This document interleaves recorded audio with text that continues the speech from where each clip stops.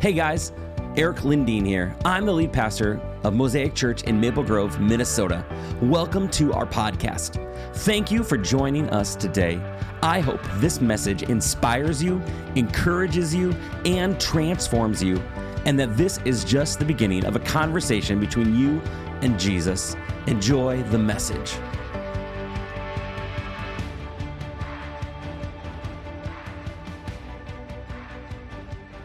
Good morning.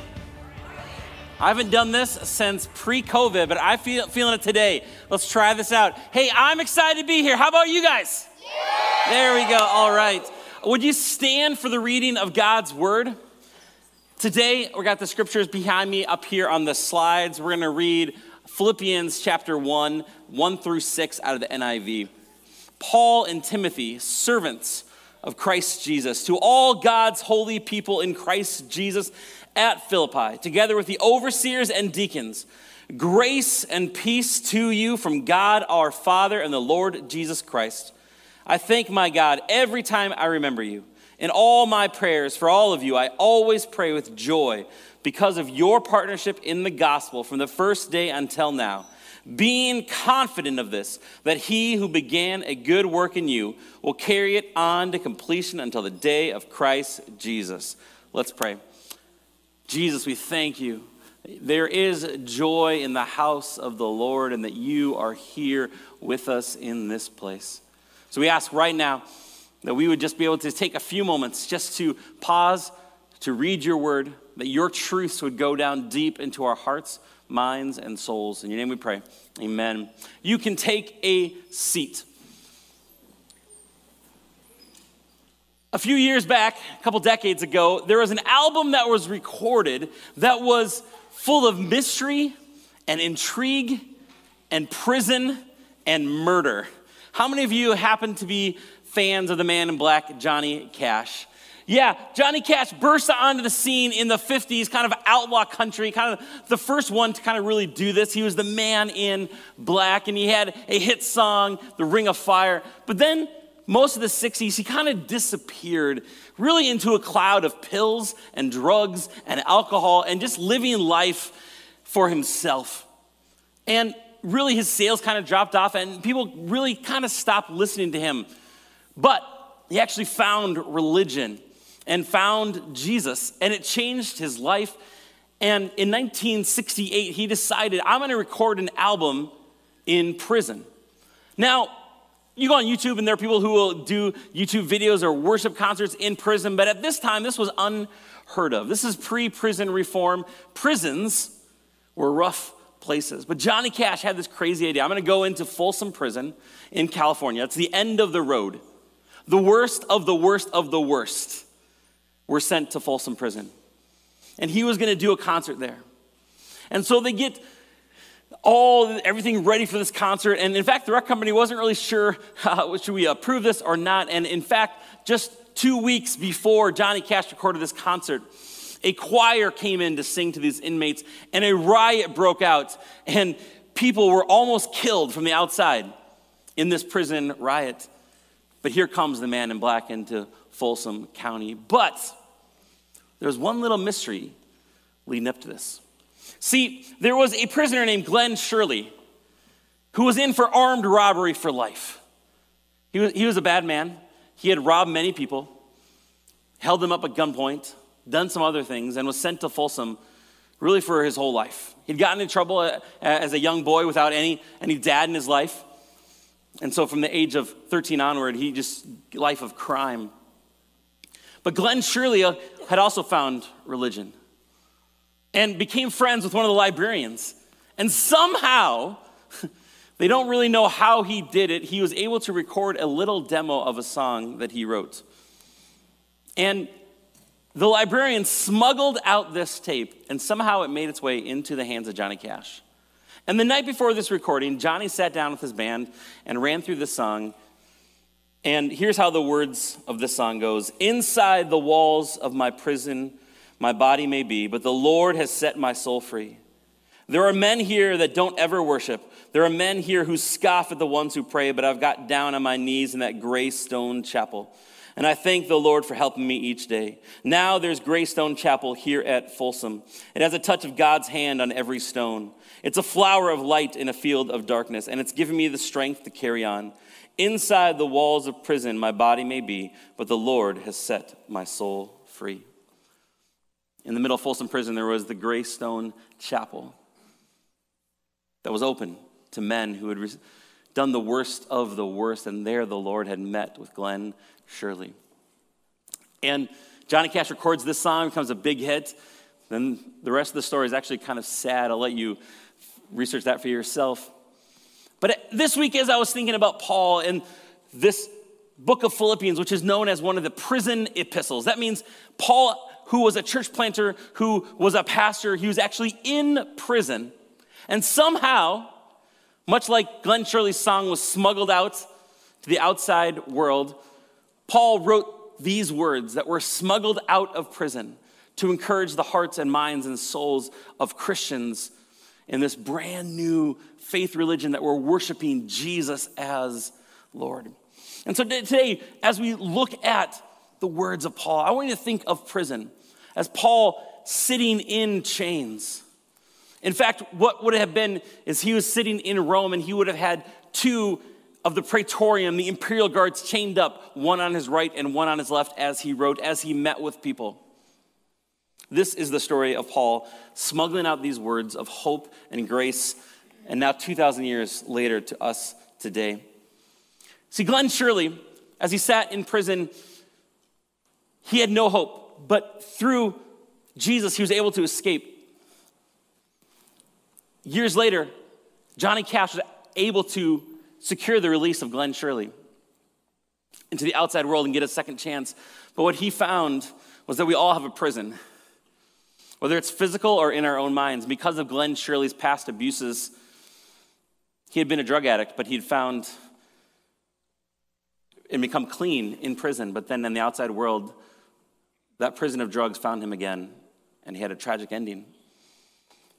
And I think the truth is for all of us, whether we're Glenn Shirley, whether we're Paul, whether we live in the outside world and our body is free, many of us live in some kind of prison. Prison to addictions, things that we try to deny, but the pull of that drink or that substance or that sugar is something a crutch we lean on. Perhaps a prison of feeling lonely.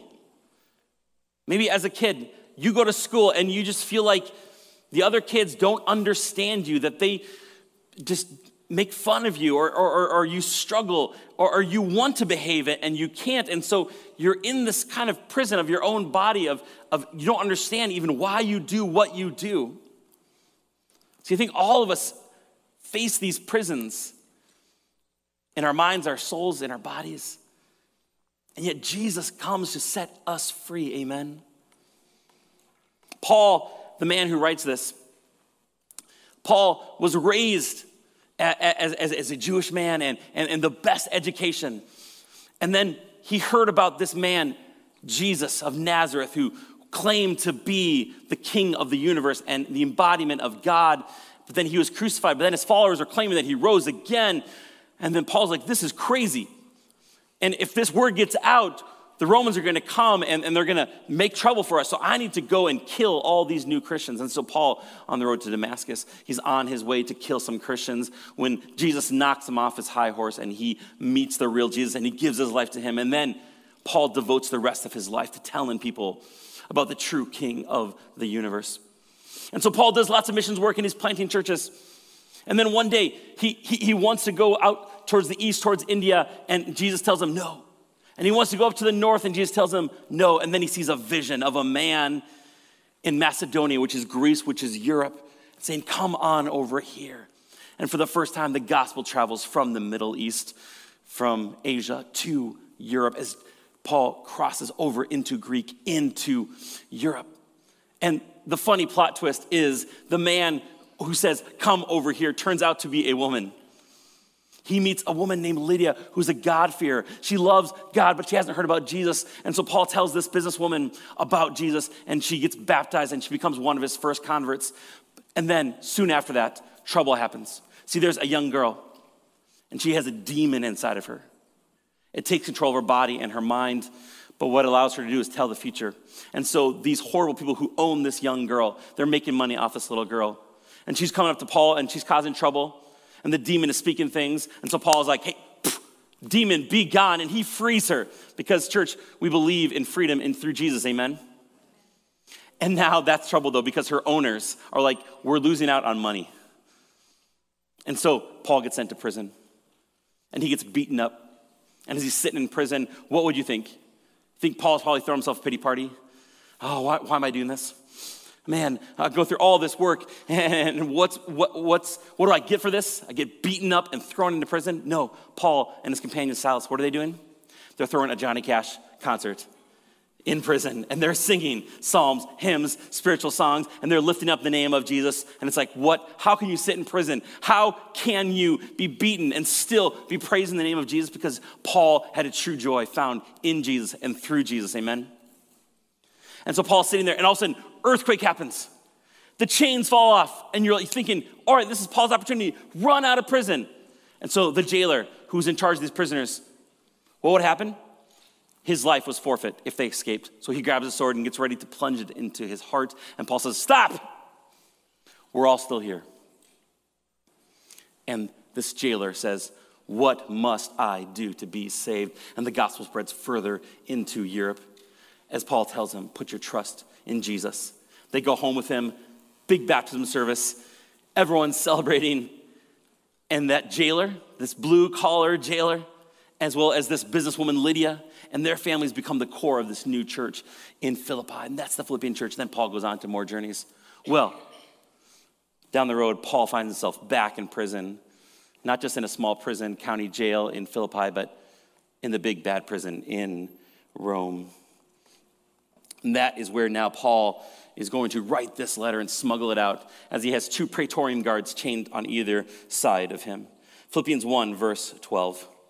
He's writing to this church plant. He says, now I want you to know, brothers and sisters, that what happened to me has actually served to advance the gospel. As a result, it has become clear throughout the whole palace guard, the Praetorium, and to everyone else that I am in chains for Christ.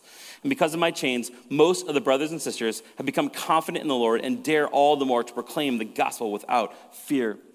These soldiers are chained to Paul, and they're hearing Paul meet with visitors and talk about Jesus. See, they're used to hearing the gospel of Caesar. See, the gospel or the good news was from the Roman Empire and spread throughout.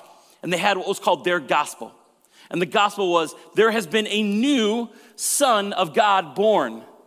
This Son of God named Caesar is the emperor. And Caesar brings truth and justice and hope to the world. You have to obey everything we say and through Roman might. But that was the gospel of the Roman Empire. The soldiers are used to hearing that, to enforcing it, to saying, hey, you must bow the knee to Caesar. And yet they hear Paul talking about, hey, there's this Jewish rabbi born of Nazareth that the Roman Empire executed, but then he rose again. And actually, Jesus is the Son of God. Jesus is the King of the whole universe. That through Jesus, that's where we find truth and hope and freedom, not by might, but by the Spirit. And so they're like, what is going on? And he says, in fact, some of the palace guard start serving Jesus and give their lives to him. He says, I'm in chains, but I get to talk to them because they are a captive audience. And they take turns and they cycle through the whole palace guard. This is Paul. Paul is saying this to encourage this new church, but he also says it to us today to take great encouragement. Because oftentimes I think we feel discouraged when our plans are thwarted. See, Paul didn't plan to end up in prison, but God used it for glory, amen? And so when life gets difficult for us, we can take encouragement from Paul's story that God will use even uncertain circumstances that we didn't expect to spread the gospel. If you're taking notes this morning, I encourage you to take notes. Write this on first down. We're going to see that joy comes through partnership. The joy comes through partnership. In Philippians 1, verse 3 through 4, Paul says this, I thank my God every time I remember you. In all my prayers for all of you, I always pray with joy because of your partnership in the gospel from the first day until now, being confident in this, that he who began a good work in you will carry it on to completion until the day of Christ Jesus. First thing, You see in all Paul's letters, this is so typical of Paul, that he thanks God for people, not things. We've talked about this the last couple of years. I highly encourage you, every day, whether it's in the morning or night, have a journal where you write down 3 things that you're grateful for. Paul, what he would do, he's always going to list people. Sometimes I'll be like, I'm just grateful to have a job. I'm grateful for my house. I'm grateful for different things. I'll list people. But Paul, he's always thinking about people. That's what he's grateful for. Second, Paul's talking about their partnership brings him joy and brings them joy. When you think partnership, think like a business partnership. When you start a business with someone, like you both share the work in that partnership. And then also you both share the financial responsibilities for that business. That's what Paul has with the Philippians. See, when you're in jail, the jail doesn't give you food or sustenance or anything like that. But what the Philippians did, they sent Epaphroditus with food and money to actually fund his ministry so that he could live and not starve to death. And he's saying, hey, thank you that you are now partnering with me to do the work of spreading the gospel news, but also you are financial partners with me. You're feeding me. You're taking care of me. Thank you for that. So when you think partnership, think like that business partnership. It's also like, how many of you have seen the movie The Lord of the Rings? Yeah, one of the greatest film series of all time. The Fellowship of the Ring. If you haven't seen it, it's in this great imaginary fantasy land, but in the Fellowship of the Ring, it's the 9 walkers, and it's the little hobbits and a dwarf, an elf, and mighty men, and a wizard, and they all come together for a purpose, to free the land from tyranny and darkness. When Paul says partnership, I want you to think Fellowship of the Ring. I want you to think Avengers Assemble. That's what this means. It's not just cookies and coffee here. Not just, fellowship over coffee after church service is good, but that's not Christian fellowship. That's fellowship among Christians. That's not what Paul's saying here. It's not just a church social. Rather, it's a deep partnership grounded in Christ and the Holy Trinity and in grace and spirit and in suffering and sacrifice. It's a robust band of brothers and sisters on mission together to change the world. Amen? That's what Paul is talking about. It's the fellowship of the gospel. It's Avengers assembling. It's a team on mission to win the ring. This is a fellowship coming together for a great cause. You won't understand the letter of the Philippians until you understand that the Philippians are in this fellowship with Paul. They are all in one team wanting to win the championship. They are all together in this.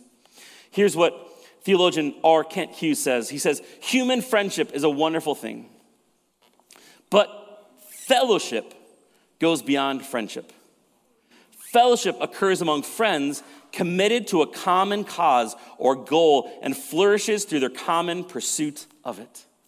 See, fellowship goes beyond just friendship. Friendship is, hey, we have some similar interests and we're hanging out. Fellowship says, hey, we have a mission. We are created for something bigger than ourselves. Fellowship says, hey, we have found grace and freedom. We have been blessed, and now we want to work together to spread that same blessing. Gordon Fee, theologian, describes this as a 3-way bond between Paul, the church he planted, and Christ. A strand of 3 cords is not easily broken. And that provided the spiritual glue of their fellowship. R. Kent Hughes goes on to say, if you are looking for true fellowship, give yourself to the gospel at home and around the world. Serve together with others in women's Bible studies, children's ministry, youth ministry. Do short-term missions. Take the good news to the poor. Join a band of brothers and sisters to pray for the world. This is how you will experience genuine Christian fellowship. That is how we find joy. When we live for something bigger than ourselves with others on mission. Amen? Joy comes through partnership. Number 2, joy comes through prayer. Philippians 1, 9 through 11, Paul says this, and this is my prayer, that your love may abound more and more in knowledge and depth of insight, so that you may be able to discern what is best and may be pure and blameless for the day of Christ, filled with the fruit of righteousness that comes through Jesus Christ, to the glory and praise of God. These are the kind of prayers Paul is praying for the Philippians. He says, I pray that your love may abound. Your love for God, your love for others, may it grow and multiply and grow bigger and bigger. and then also that you may discern what is best. Too often I hear Christians say, hey, I need prayer, I need wisdom, what is right, what is wrong? And they freak out. Is this the right thing? Is this the wrong thing? Paul, Jesus, the New Testament is way more concerned that you and I grow in wisdom to know what is best. See, it's pretty easy to wake up and say, I'm not going to murder today. I'm not going to look at anything inappropriate on my phone in church. There are things we know. I'm not going to steal from my employer. That's easy.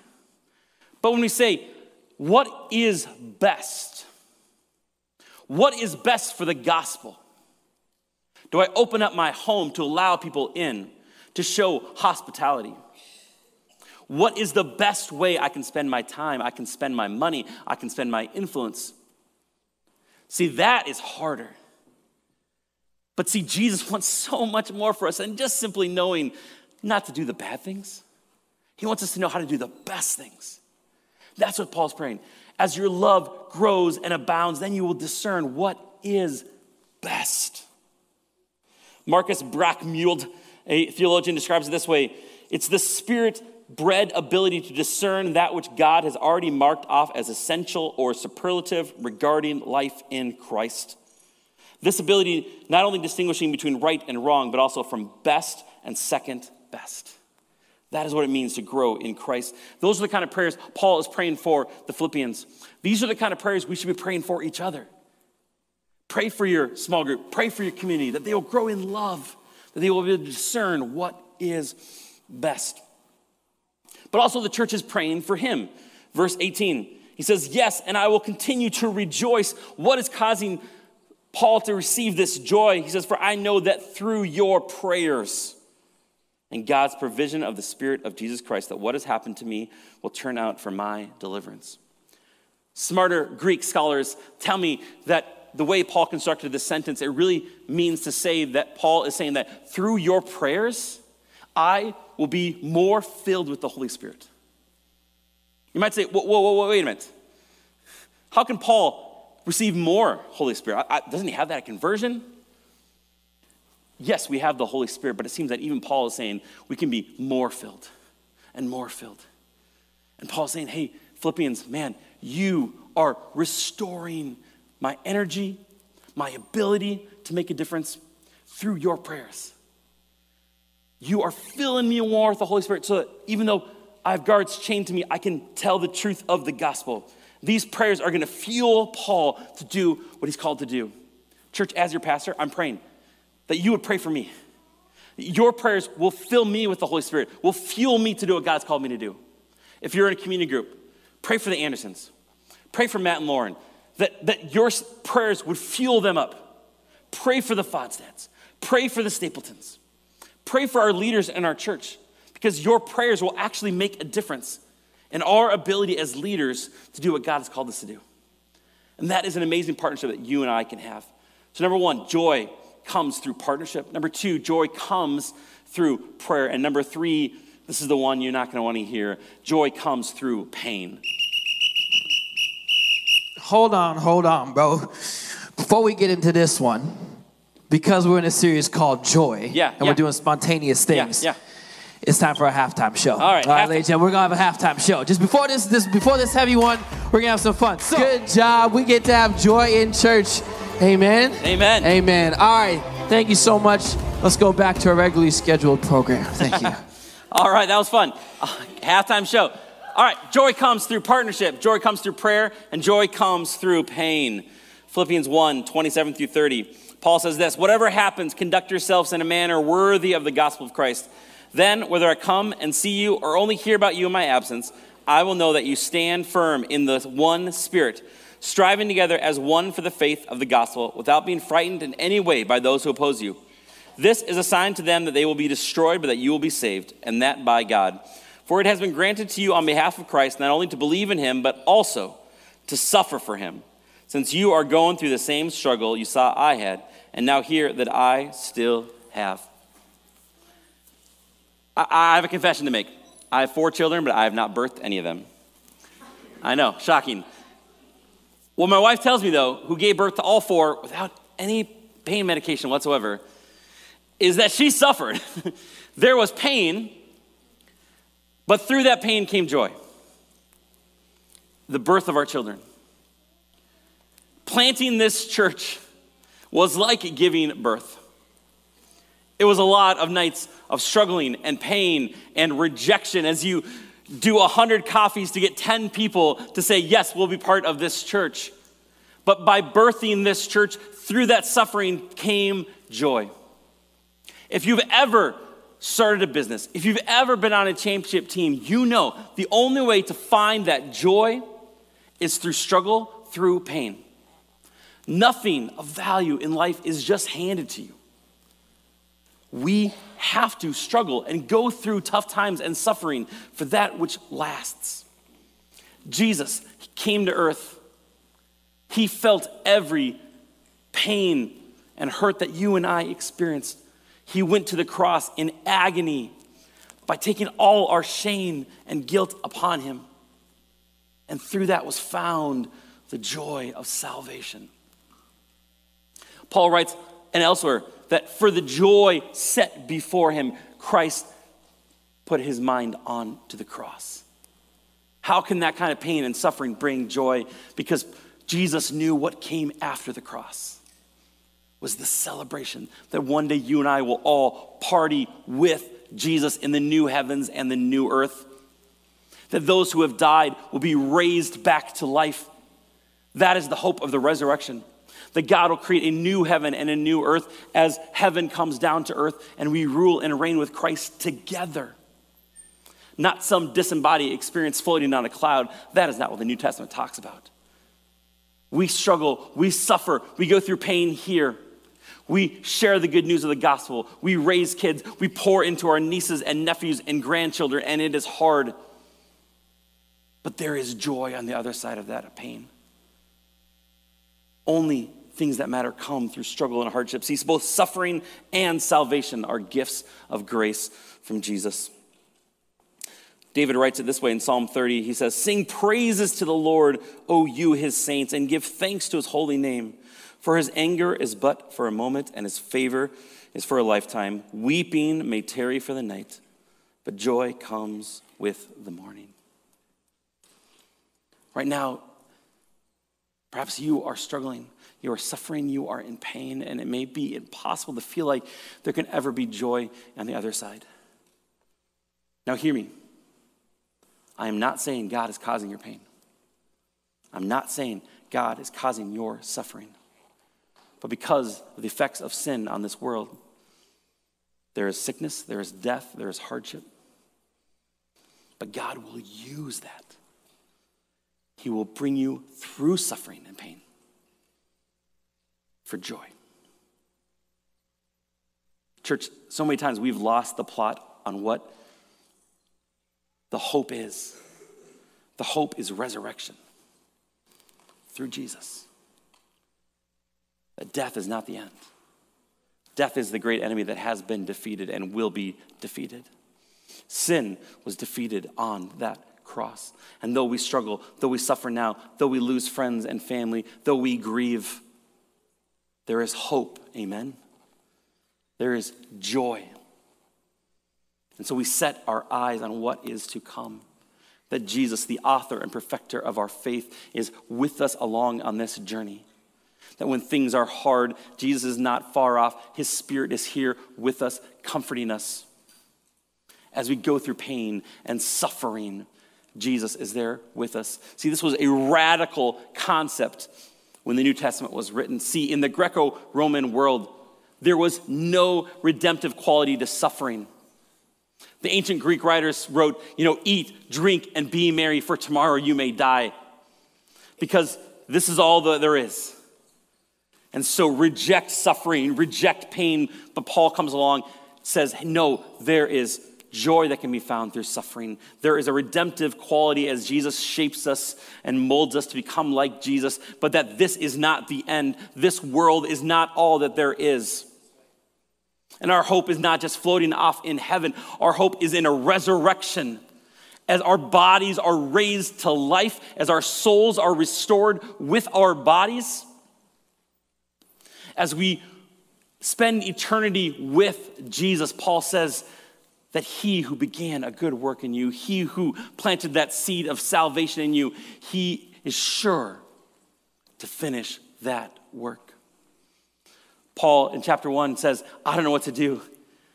I have a death sentence. I may die here, but you know what? I am excited to go be with Jesus. Paul doesn't talk about going to heaven and just floating in a cloud. He's excited not for heaven's comforts, but for being with his master, Jesus. He says, in Christ, that is what matters. How can Paul say that? His whole identity is wrapped up in Christ, in his rabbi, in his savior, in his redeemer. And that is where Paul has found joy. And so today, I encourage you, partner with others to make a difference. Let your life count. Make it for something. That is how you will find joy. Joy is found through prayer. Pray for your leaders. Pray for the people in your community. Pray for your kids. Pray for your nieces and nephews. And then know that joy comes through pain, through doing hard things for Jesus. And at the end of that pain, our hope is in resurrection, an eternity with Jesus. Joy for Paul was not an emotion or a mood or a feeling, it's an attitude. And therefore it can be commanded to say, I will have joy. Joy comes through partnership, through prayer, through pain. And we have been called here to spread joy to others, amen? And so our desire for you guys is to, as your leaders, help you spread joy. And so I was talking to some of our key leaders this week, and I floated out a crazy idea. I was like, what do you think about this? And they loved it. So here's what we're going to do. We want to help you spread joy. So we're doing something, we're giving every family a micro grant of joy. We want to spread joy bucks. Now, again, this is a little audacious and crazy. But as you leave here, we have envelopes for each family with $100 in cash in them for every family. And here's the catch. You got to turn your connection card back there. We want to take down your name, but then we want to follow up with you and say, share your story on how you shared joy. How did you spark joy? How did you spread the joy and hope of Jesus this week, next week? So perhaps your kid goes to Rice Lake Elementary, and you're like, hey, we have 89 teachers.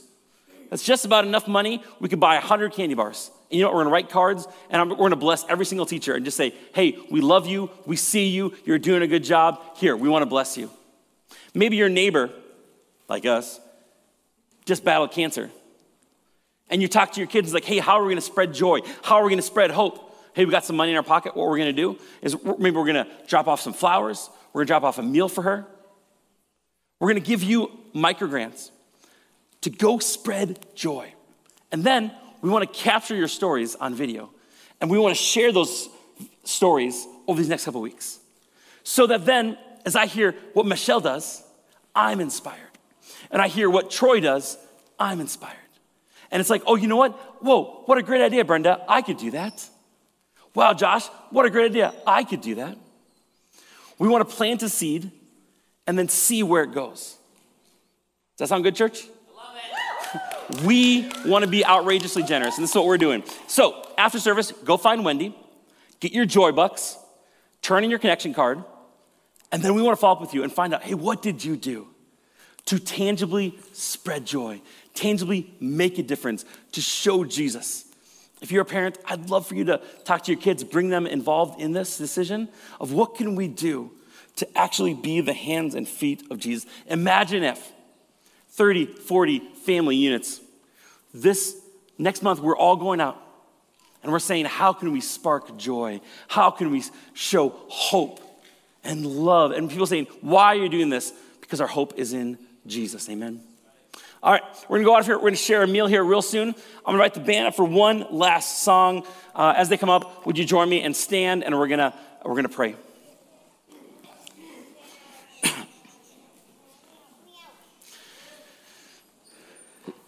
Jesus, we thank you that through you we can experience true joy. Because we know that though we struggle, though we have chains on us at different times, that we find freedom through you, and we have hope in the resurrection, in the truth of the gospel that sets us free, and that one day we will all be raised to life and united with you forever. So Jesus, I pray right now, you would just spark ideas on how we can spark joy and spread hope and truth, to be generous with our time and our resources. And then as we share these stories with each other, that we would be inspired to go make a difference. God, I thank you that not every resource that enters our hands is for our own consumption, but that we are conduits, that you want to flow through us to make a difference to those around us. So right now, I just pray for blessing on these joy bucks. And I pray that we would hear stories of people who were hopeless finding hope, who were depressed finding joy, people who were lost that we found by you. Thank you, God, that you are here with us and you go beside us. And as we eat today, as we celebrate, as we leave this place, that you are still with us. So I pray that everyone here, everyone watching online, God, that they would not feel alone. They would know that you are with them, whatever may come. In your name we pray. Amen. Let's sing this last song together.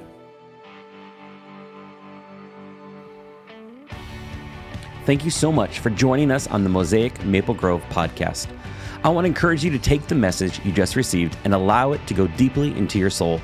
Let Jesus do the deep work that only he can do. A special thank you to everyone who gives to Mosaic Maple Grove. Your generosity allows this message to go out into the world. You can be a part of the Mosaic tribe by going to mymosaicchurch.com. You can also subscribe, rate, and share this podcast with your friends and family. Thanks again for listening. Grace and peace, my friends.